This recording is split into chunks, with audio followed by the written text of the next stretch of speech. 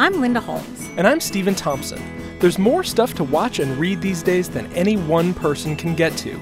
That's why we make Pop Culture Happy Hour. Twice a week, we sort through the nonsense, share reactions, and give you the lowdown on what's worth your precious time and what's not. Find Pop Culture Happy Hour on the NPR One app or wherever you get your podcasts. When you think of a Canadian, what's the first thing that comes to your mind? Maybe a hockey player? Back the other way, and another player down as the puck goes into the net. Maybe Prime Minister Justin Trudeau? We have an ambitious innovation agenda as we realize that revitalizing our economy... Or perhaps another Justin. Is it too late now to say sorry? But when you think of a Canadian, do you ever think of an Indigenous person? Well, you probably should. In a country of nearly 36 million people, more than 1.4 million of those identify as Indigenous. And one of those folks is Ryan McMahon. I'm an Anishinaabe comedian, writer, and media maker, originally from Treaty 3 territory in northwestern Ontario, right above northern Minnesota. And I talk, write, yell, and record for a living. Ryan is also the founder of Indian and Cowboy, what he calls the world's only Indigenous podcast network. We are a listener-supported network, much the same as NPR. We are sort of a 360-degree answer to 500 years of having our voice silenced, and we're taking our stories back and making it digital. Indian and Cowboy currently features 9 podcasts in its roster, covering topics from the intersection of Native and Black cultures, colonialism in sci-fi movies, and Indigenous connections to the land. Ryan's own show, Red Man Laughing, is the most downloaded podcast in the Indian and Cowboy stable. Our right to hunt, fish, harvest, and trap when it intersects with settlers' ability to enjoy their summer cottages is a major controversy in this country. It's one that needs to be sorted out ASAP because our hunting and fishing rights are upheld. And your summer home? Well, isn't it nice?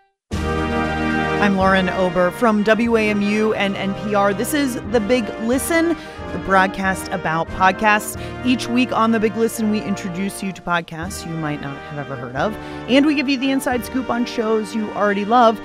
And this week, we're giving thanks for our Canadian podcast friends, because Monday is Thanksgiving in Canada.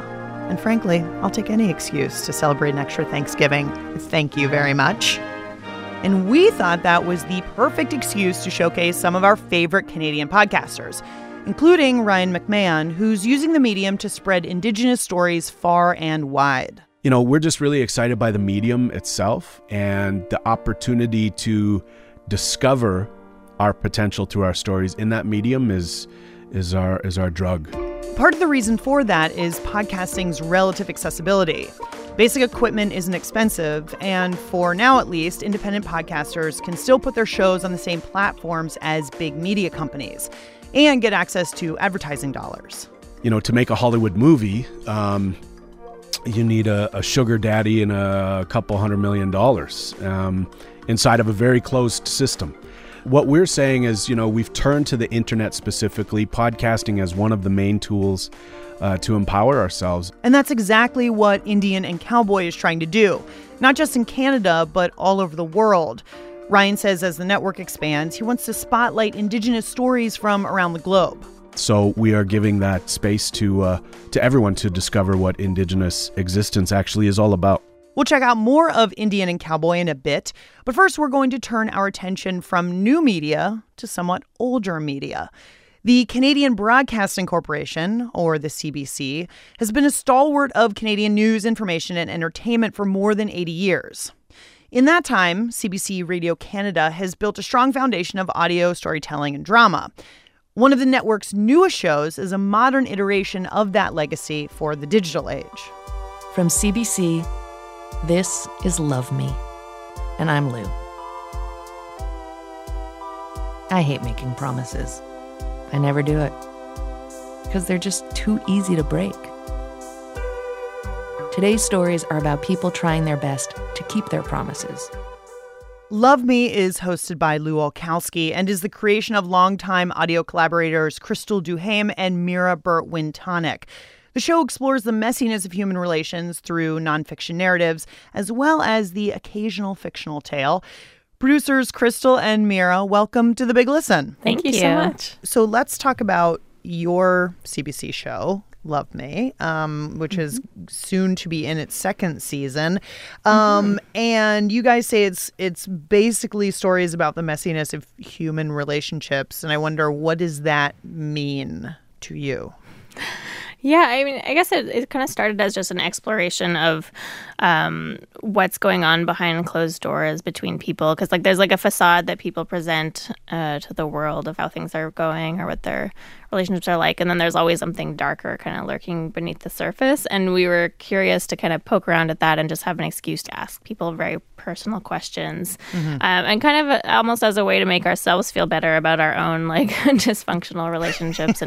And just getting a sense that that's actually really the norm and that, it's not something you need to, be hard on yourself for. Now, what are the types of stories that you're trying to tell in Love Me? Because obviously, relationships take many different forms and all of them can be messy. So we definitely wanted to steer clear of just having it be branded like a show about dating or romantic relationships, because we feel like that there are already other shows that do that and they do it quite well. So we wanted to explore all kinds of relationships, meaning familial relationships or relationships even with say animals or friends, sometimes objects. I think the most impressive thing that I took away last season from it was that even though that we were exploring these quite dark stories, and a lot of people were telling us stories about dealing with some sort of tragedy, they always came out at the end feeling very hopeful about their outlook on things. And I think that we're always looking for that kind of reflection at the end of the story that will kind of help us all kind of reorient ourselves and pull our sleeves up and get back in there into the game of relationships. Right. The one that I think of is about the nurse who treated the man who came in after a motorcycle accident. A year and a half ago, I was working in our small hometown. I was working in our hospital. We got an ambulance call for 2 victims of a motor vehicle collision. I started to do my head-to-toe assessment, just like I learned in school. At the top, the patient had obviously suffered trauma to the head and was unrecognizable. Their head and facial features were quite swollen. And as I inched my way down, I kind of saw, there was quite a bit of lung trauma. There was several breaks to the leg, breaks to the hand. And as I was kind of going over all the injuries, I started to feel like there was something that I was missing. There was something obvious that I was missing, but I just couldn't seem to put my finger on it. And I kind of took a step back and realized that I recognized the clothing that the patient was wearing. And that's when I realized that it was my fiance. It was Jason. Yeah. So, this woman had reached out to me saying she, stands by him and she still loves him, but he's a different person just because of the brain injury. His personality is different. So it's relearning how to connect with her fiance that she does end up marrying in the hospital. I watched him during the day practicing to put the ring on my finger and practicing to say I do. And I saw the effort he put into it. And I knew that he knew what he wanted and he was willing to work for it. And so when the day of our wedding came, we got married in the hospital, in a little chapel downstairs. And when the time came for him to say I do, he said it really loud and clear. And everybody in the room just kind of sighed with relief, because it was everybody's way of knowing this is really what he wants. It was just kind of surprising to hear someone just say the proposal, when I said I will marry you, that was her commitment, and that was the most important thing for her. Yeah, was staying true to her word regardless of what had changed. And they have a kid now, and right. I don't know. It made me think is that something I would be able to do? Actually, that's one sort of thread, I think, with a lot of your stories is that I, as a listener, was thinking, could I do that? Could I be that person? What would I do in that situation? And I think one that came to mind was the woman who had a best friend who she had never met before. So this is a story about two women who meet online. I think they were in a writing contest or a writing group or something like that. And so they slowly begin this phone relationship where they talk to each other every single night. Kate always picks up. She's always home. And this is because one of the first things she ever told me, she said she was circus freak fat. She's housebound. She lives in a house in Louisiana that she inherited from her parents. Both her parents were hoarders, so she lives surrounded by giant piles of stuff. And about 6 years ago, 2 years before we met, her health deteriorated and it got hard to walk, so she left her job at the power company, cashed out her retirement, and basically went home to die. She couldn't even take out her own garbage. Like, every so often she would order pizza. She could only eat food that delivered. And when the pizza guy came, he would take her trash can to the curb. And then the next time she ordered something off Amazon, the UPS delivery guy would bring the garbage can back up from the curb. In a way, it was like an exercise in selflessness. Like, she had to recognize that the value of the friendship for the housebound woman was that she didn't need anything from the other friend on the other end of the line. And in fact, she was often the one helping that other friend through breakups. Right. And so it was like giving her a gift to not help her and to allow her to be the person that could help this other woman. Yeah, and I think that's like a good example of one of the kinds of stories that we like to do where like the conventions of a relationship are kind of turned on their head. And they're not all like, all the stories aren't super serious. I found myself laughing out loud a couple of times at the Morro Bay incident. Yeah, I mean, I'm an only child, so like I guess that one, I'm always kind of fascinated by like sibling dynamics. And this woman who's the middle child in her family wrote us about this road trip where 20 years later or 15 years later, and they're still it's like this weight that hangs over them about how badly they all acted on this road trip. When really, when you hear about it, you're like, okay, that's not a big deal. Like, you guys were just having a bad day. At some point on the drive home, my older sister Emily and I got into a fight. My little sister Ping remembers it best. I remember you having this, like, corner of the car, of the Honda, that was covered in embroidery thread and your sewing basket. And maybe we also had some other crafts going on, but there was only one pair of embroidery scissors. Apparently, my older sister and I both felt we desperately needed those scissors right at the same moment. And something in us just snapped. And there was yelling, and I remember Dad getting really mad and getting into that really enraged voice and face contortion that he can bring himself to. So I wonder if in the process of curating all these stories and producing them, that you've learned anything yourselves about the ways in which we relate to each other.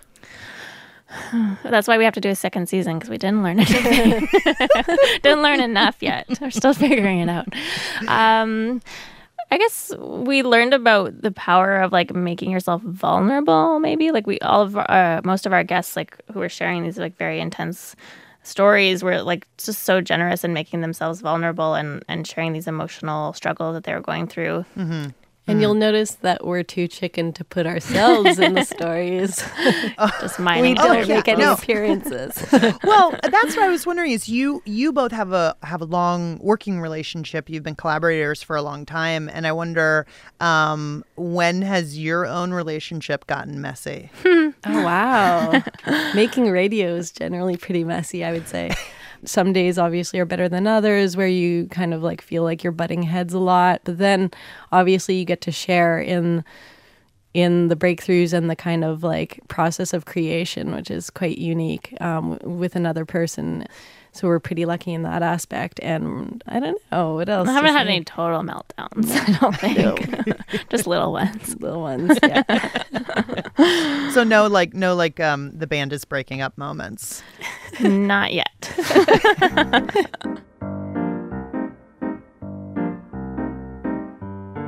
Crystal Duhame and Mira Burt-Wintonic are the producers behind the CBC podcast Love Me. To find out more about their show, check out biglisten.org.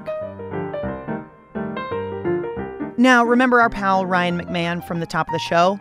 He runs the Indigenous podcast network Indian and Cowboy.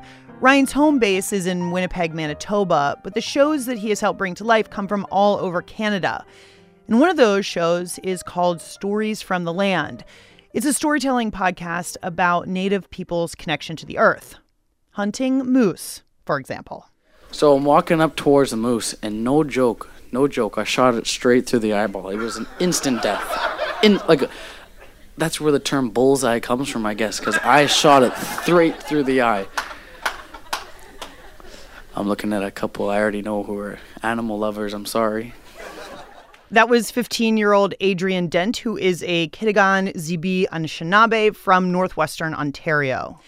Another one of Indian and Cowboy shows, The Henceforward, focuses on the relationship between Indigenous and Black communities.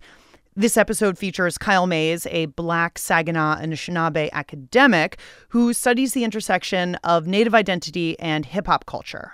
I do these talks often, and people go, so there are Native hip-hop artists?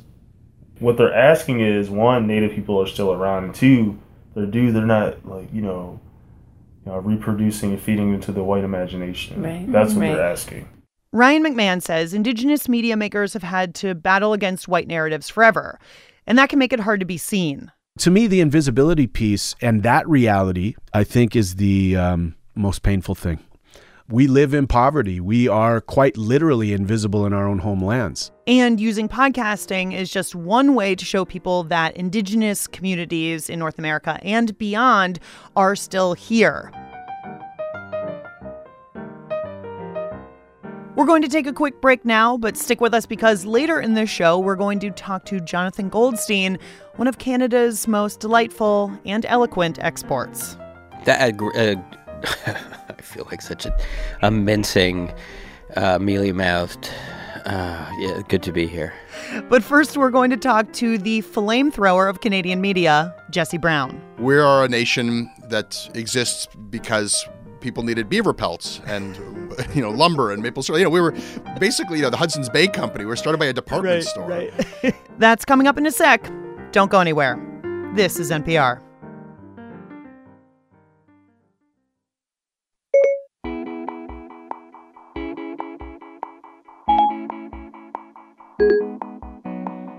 Hello, this is Paige Severson connecting with you from St. Paul, Minnesota. So podcasts have changed my life, and I want to thank you for being an advocate and guide to great material. So thank you to The Big Listen. The show I'm recommending is called Venerable. And venerable means worthy of honor, love, and respect by virtue of wisdom and experience. Though all people are venerable at their core, sometimes we may forget. And there are times where we benefit from encouragement to live worthy of the honor, love, and respect that each of us deserves. So, again, this is Paige connecting with you from St. Paul, Minnesota, and I am recommending the podcast Venerable. Thank you so much, and keep doing what you do. All right. Peace and love. Hey, pals, welcome back to The Big Listen. I'm Lauren Ober, and if you're like Paige from St. Paul and you have a podcast that changed your life, don't keep it to yourself. Let the whole world know. Ring up the pod line at 202-885-POD1 and give us the scoop. We need some life-changing gems around here. So this episode of The Big Listen, we've been celebrating our neighbors to the north and the great podcasts they make. And one of Canada's most prominent podcasters is Jesse Brown, host of the show Canadaland. Jesse is mostly a media critic these days, but he's probably best known for his investigative reporting work that led to the arrest and prosecution of former CBC personality Jian Ghomeshi. Jian Ghomeshi, a celebrity. Against him, 3 women claiming assault. Held me up against the wall by my throat, and he slapped me with an open hand. He was on trial. On Canadaland, Jesse explores media and politics through a Canadian lens and pulls zero punches. Jesse Brown, host of Canadaland, welcome to The Big Listen. Thanks for having me. All right, so what is Canadaland? Obviously, Canada, the country we think of as, a place with free healthcare for all. But what is Canadaland specifically? Canadaland is our best attempt to refute the notion that Canadians are polite, nice people. It is a company. It's a podcast network. It's a news service. It started as my podcast, where I found working in Canadian media to be this stultifying, even incestuous, small industry where nobody dared to call BS on one another or even to do the basic journalism about journalism that Americans are used to through on the media or through, The Daily Show or Gawker at the time, or, at the time there was David Carr writing media criticism for the Times.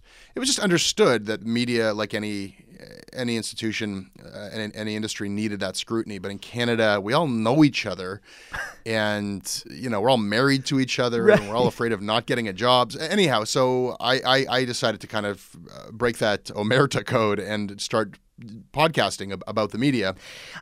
So you're saying that Canadians aren't all nice and polite? I feel like I've been duped. Oh, we've snowed you completely. We completely fooled Americans.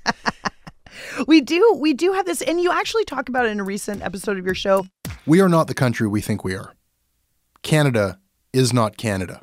We cannot square our conception of ourselves as a nice country, a civilized country, a progressive country, with the way that we have treated Indigenous people and with the way that we treat Indigenous people right now.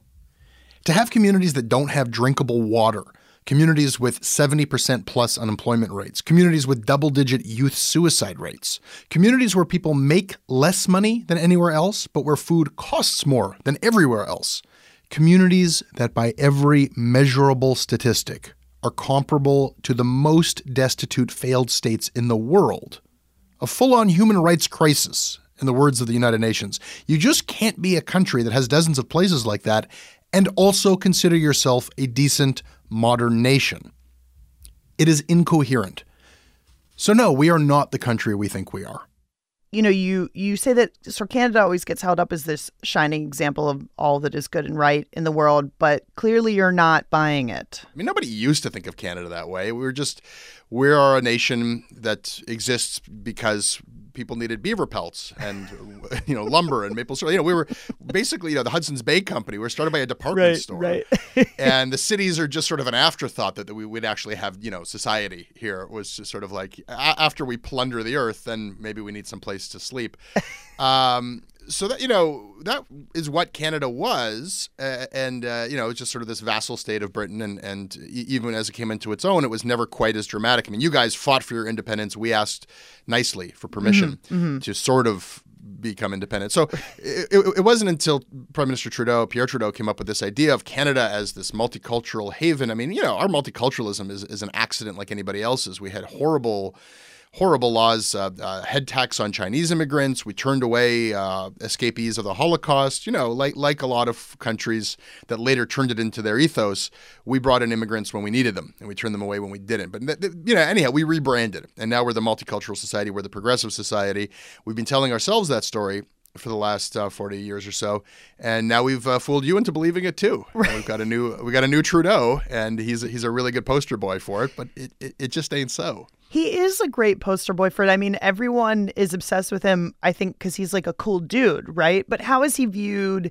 Or he seems like he's a cool dude. How is he He's viewed? Not a cool dude. He's not a cool dude? I mean, he's a pretty dude. He's a really good looking. I mean, I went to the same university as him. He has a tattoo. And he has, have you ever met like a rich white guy with a native tattoo who's a cool dude? That's impossible. Okay.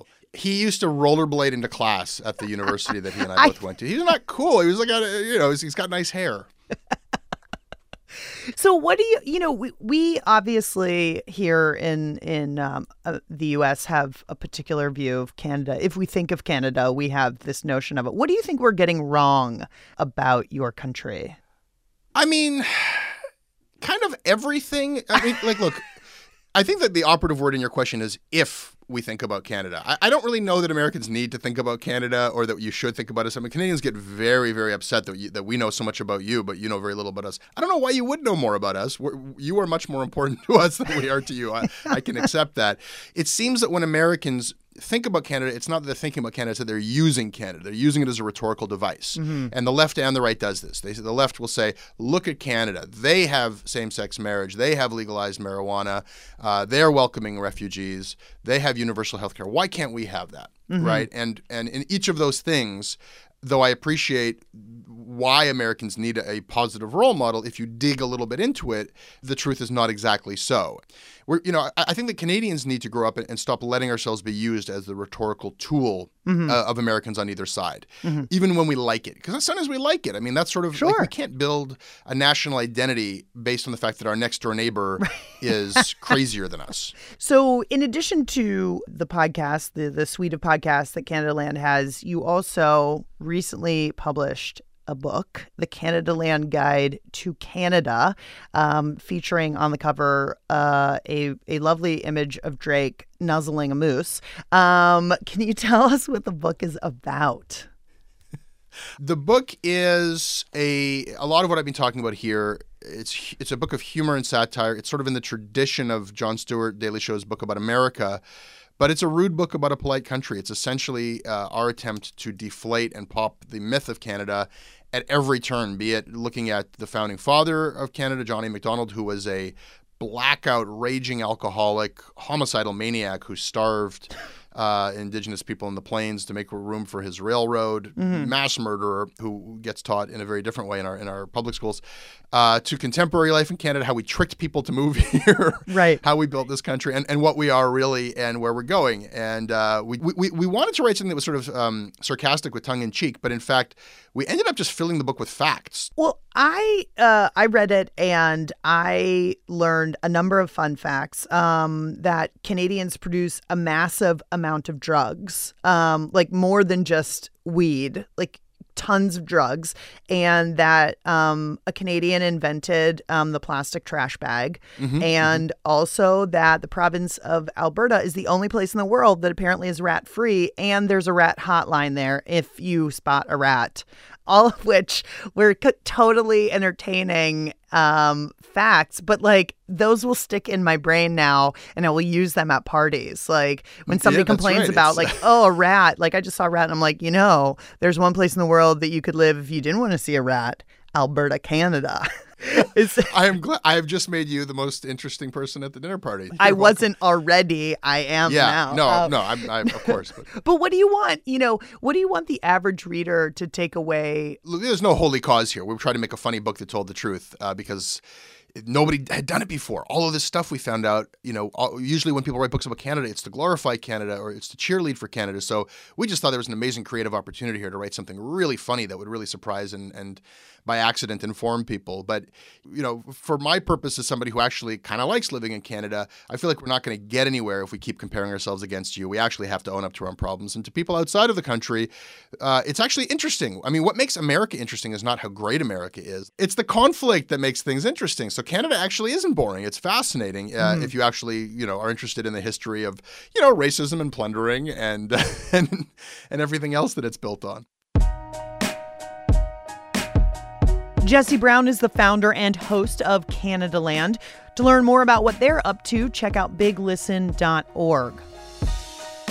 Well, it's time for another super quick break, but when we come back, we're going to talk to our favorite Canadian-American crossover, besides Drake and Justin Bieber, of course, about using his Canadianness to his advantage. The things that were sort of odd or, a little off about me, I had the safety net of being from Canada. So everyone would just say, oh, he's from Canada. So that's why he's that way. That's coming up in a jiff. Stay tuned. This is NPR.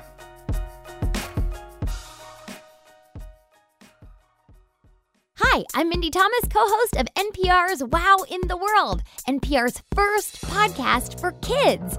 Every week, my buddy Guy Raz and I take wild adventures into the coolest new scientific discoveries, and we want to invite you to come along for the ride. Find Wow in the World on Apple Podcasts or wherever you listen to podcasts.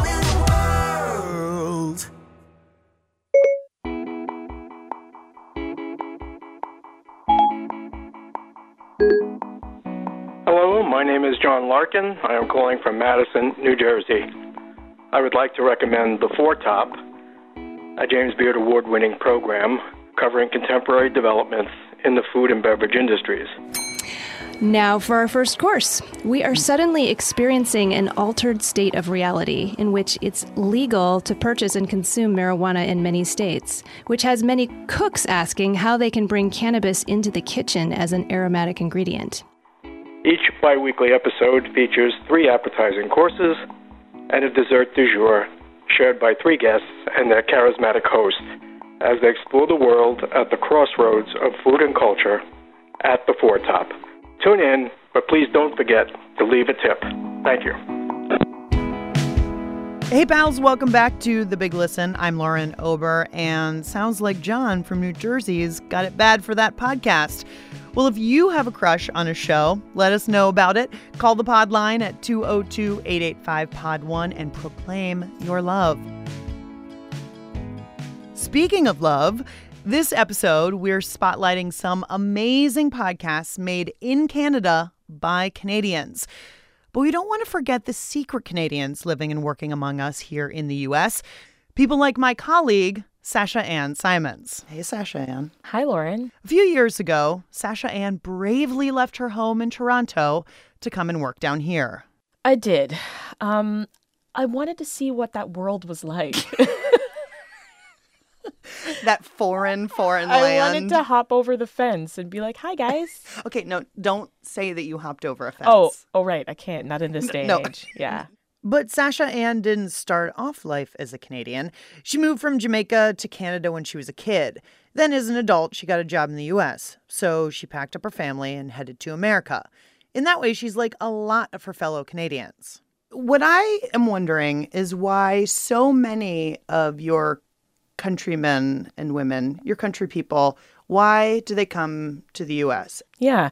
Honestly, it's always been positioned that like America was just this promised land. Like everything else just seemed better here. We're so saturated with American stuff in Canada. Like you turn the TV on, like ABC, CBS, all the different networks. We have them all. They're all like, in the lower channel. So even if you don't have cable, you'll have American TV. Like it's the weirdest thing. And so like we see the culture and we want a taste of it. These are things that we've come to know. So I wonder how Canadians feel about all of their fancy folk coming to the U.S. The obvious ones, Drake and Bieber. Yeah. But there are so many others. Michael J. Fox. Deborah Cox. Right. Tamia. Pamela Anderson. Jason Priestley. Jason Priestley. The Ryans. Ryans. Gosling. Oh, God. Sorry. You didn't know that? No, I know, but I didn't. I forgot. Ryan Gosling. Okay, redeem yourself because that's a big deal. Sorry, I know. Wait, who's the other? Oh, Ryan Reynolds. Ryan Reynolds. Alanis Morissette. Celine Dion. How did we forget Celine Dion? And then Sasha Ann couldn't help herself. My heart will go on. Oh my God, she's here in the studio. My heart will go on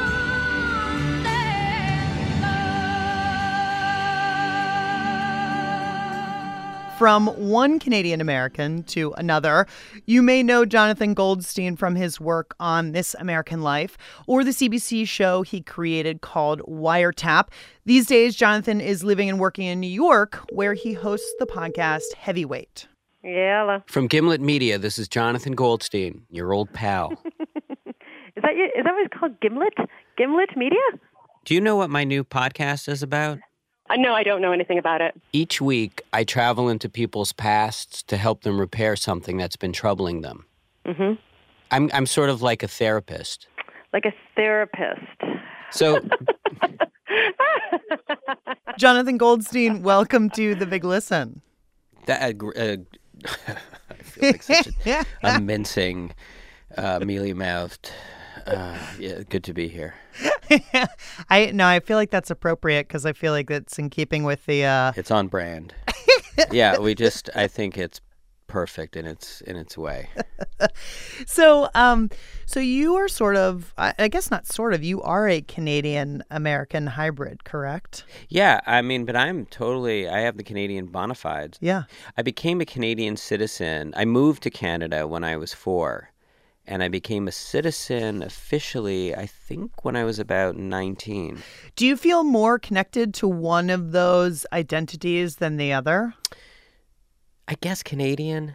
Yeah. You know, I used to work at This American Life, and when I first showed up, the things that were sort of odd or, you know, a little off about me, I had the safety net of being from Canada.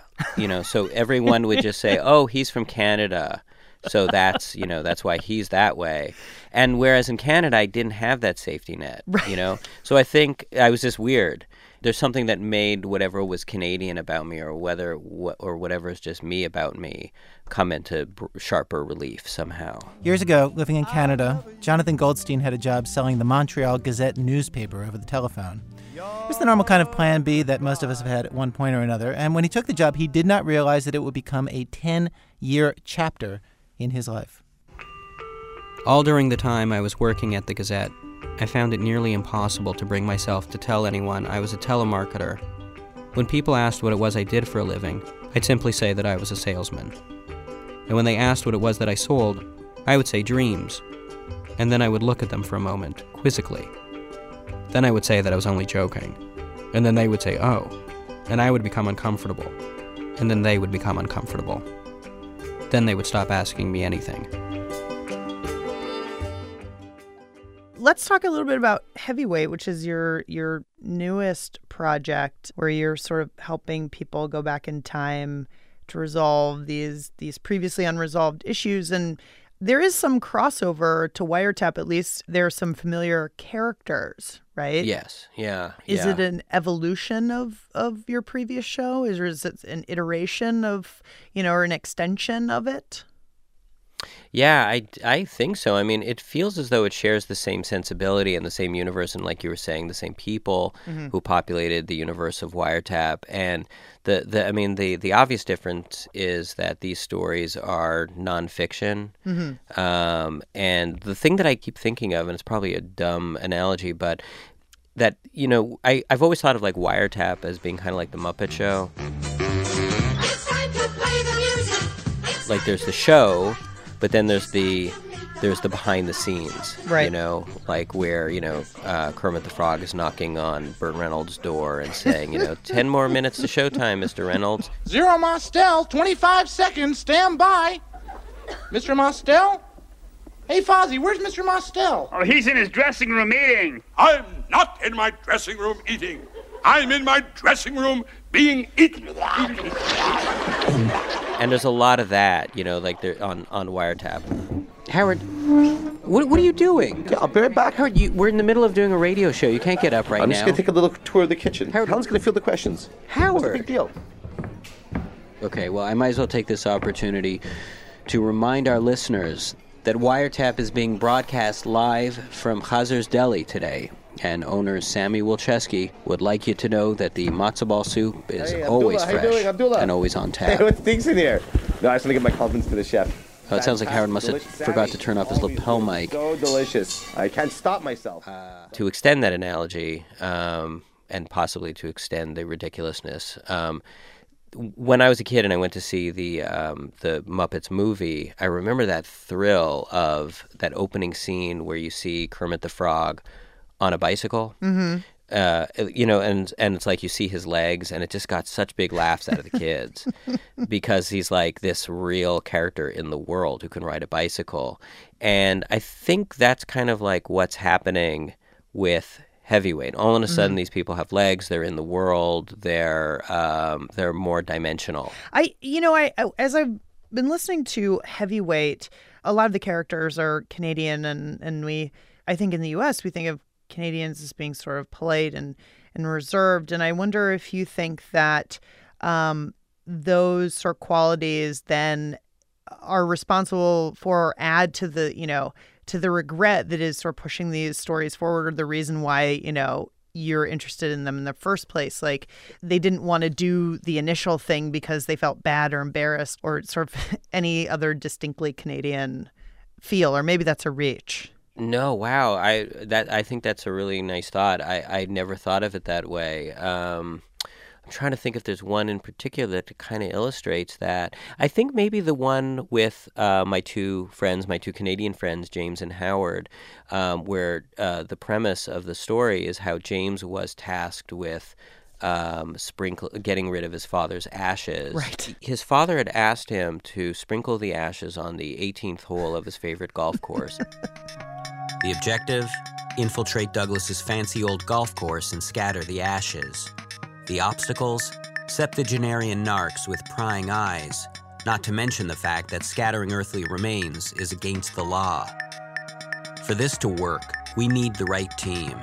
James was the key man, our entry point into the operation, and I was the bank, bankrolling the green for expenditures.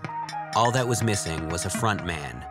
We needed a person of quick wit. Look at that, right off the bat. Bat, cat, sat, fat. Someone cool under pressure. What's that on my arm? We needed... Oh, that's arm hair. Howard. And I think, and this is bundled into that story, is like there's a timidity among all of us about actually going to a golf course and like littering and doing something that was against the law, and you know what I mean? And it made it so much more complicated. Whereas like if there wasn't those qualities at play, those, if we want to call them Canadian, there would have been no story. We would just show up, dump the ashes, and it would have, the whole thing would have taken 20 seconds. But instead, there was so much deliberating and so much like the hand wringing scheming. I could hear the hand wringing from like through my my headphones. And that's comedy in a way. Like you know what I mean? That's how, as you start like untangling all of those mental knots, that's where the comedy comes from. Yeah.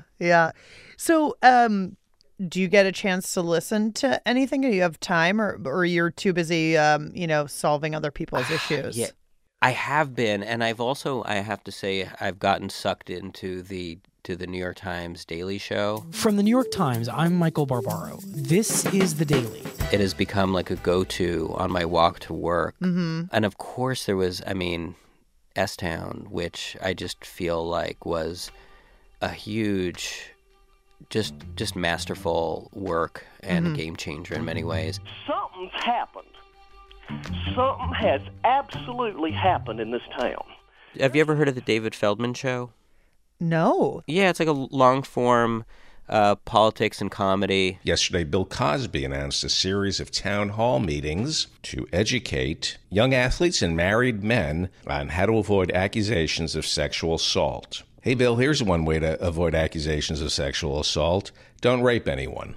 I'm David Feldman. We have a lot of shows, so let's get right to it. I just started listening to Mogul. Oh, yeah. Mogul is a story of love, death, ambition, multi-million-dollar deals, multi-million-dollar losses, and dope beats. But most of all, it's the story of a man named Chris Lighty. Chris Lighty's story is the story of hip-hop in one person. I also started listening to a new thing from Radiotopia called Ear Hustle. Mm-hmm. It comes out of San Quentin. You really think people want to know what it's like in prison? Hell yeah, of course.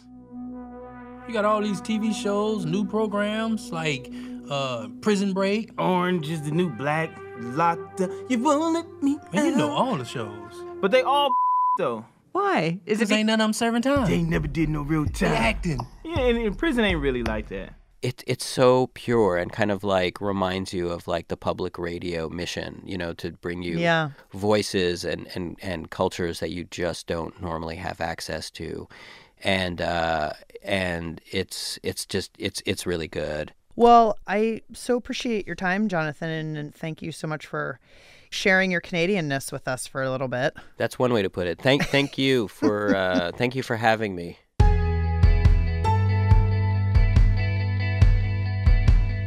Jonathan Goldstein is the host of Heavyweight from Gimlet Media. To find out more about his show or any of the shows he recommended, hit up biglisten.org. It's got the details. Well, we've almost reached the end of this week's episode. Oh, no. go. But before we let you go, it's time for Chartography. Chartography is our 60-second mapping of the iTunes charts. But we're not looking at number 1 or even number 100. We're looking at number 289. And let me remind you, 289 is a great number because there are like a bajillion podcasts out there. So this week's 289 is the Keto Diet Podcast with Leanne Vogel. Hey girls, what's going on? She lives in Calgary, Alberta, Canada, which is appropriate for our episode. And seriously, that was a total happy accident. So you might be wondering what the keto diet is. I was wondering that myself. What's keto? Keto is a low-carb, high-fat diet where we're switching from a sugar-burning state to becoming fat-burning machines. Because I definitely don't do any kind of diet except the all-ice cream diet. Pumping me with Oreos. And apparently it is the high-fat, low-carb diet that basically triggers your body into a state of ketosis, whereby your body just burns fat. Healing your body with fat. According to the guests of this show, it's basically like a miracle cure. We can talk about everything under the sun. Because all of them had like major issues, like adrenal dysfunction, low thyroid function, ADHD. Somebody had leaky gut, which I don't know what that is. Somebody else was amenorrheic, like her period didn't come for a while. Having a period is so great. So apparently, getting on this diet has helped all of them. The Fat Burning Female Project. I'm not entirely certain the science behind that because I'm not a doctor. And I was blown away. Anyway, if you are interested in a different kind of diet, mind-building foods, and that is fat. You get to eat a lot of fats, although no grains. It's like no grains at all. So if you like your morning cereal, instead of that, like make a keto milkshake. This is not the podcast for you. Want to listen to the Big Listen on the go? Well, you can. Just go to Apple Podcasts or NPR One or any fine purveyor of podcasts and hit subscribe, and then we'll be splashing into your feed every week automatically. Also, check us out on Facebook and Twitter. We're at Hear Big Listen. That's HEAR Big Listen. And if you want to send us any leaked eyes-only documents, our electronic mail address is biglisten@wamu.org. The show today was produced, mixed, and edited by Jacob Fenston, Daisy Rosario, Ponce Rutsch, and David Schulman, who also composed the theme music. I, Lauren Ober, was perfecting my Canadian accent. Sorry. The Big Listen. That is like legit a sorry.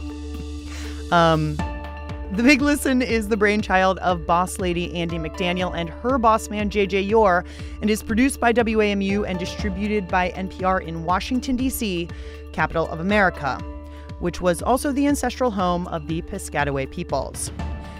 And now a few final thoughts from Ryan McMahon, the Anishinaabe founder of the Indian and Cowboy Podcast Network, about the future of Indigenous media making. I hope Indian and Cowboy is a vibrant, forward-looking Indigenous media company that builds strong partnerships with people like Radiolab and Roman Mars. I'm just dropping these names because it's NPR and I think people will get it. Basically, Ryan just wants more visibility for Native people and the media they make. We have lived here for thousands of years and we understand this place. And if our countries were to celebrate that just a little bit, truly celebrated the original inhabitants of this land, what a place it would be. Indeed, what a place it would be. Thanks for listening, pals. Till next time. Nahau boju nindinwe maganaduk. Gana mushum wab makwan dijna kaz makwan do dem kuchching in donji. Nahau chi nishin daba jimwanan a nini Anishinaabe eneni. Nahau miigwech. This is NPR.